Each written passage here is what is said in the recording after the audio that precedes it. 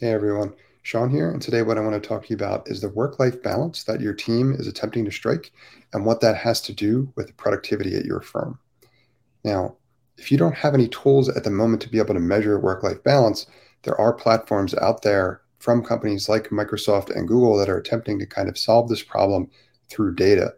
In each of these platforms, what they do is they enable your team members to be able to connect systems that they're interacting with on a regular basis, like their calendar and their email, in order to better understand and learn their routine, then ultimately make personalized recommendations to them to help improve their work life balance. The reason why this is so valuable is because if your team doesn't have appropriate work life balance, they won't be very productive. So it's important for them to improve their level of happiness, but it's also important for you because it will improve the productivity they're capable of in terms of what they're able to accomplish at your firm. So if your firm doesn't have access to any tools like this, check out the link that I have added in the description along with this content. You can find some examples from tools that are available from platforms like Microsoft and Google, where you can learn more about workplace analytics and whether or not it would be right for your firm.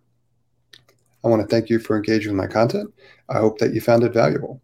Hey folks, Sean here, and I want to thank you for engaging with my content and encourage you to sign up for my free 5-day video email course called Bottleneck Buster.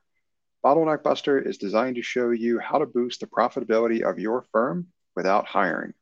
You'll learn where your firm is wasting time, how to get that time back, and how to reinvest it to drive greater profitability. Sign up for the course at bottleneckbuster.com.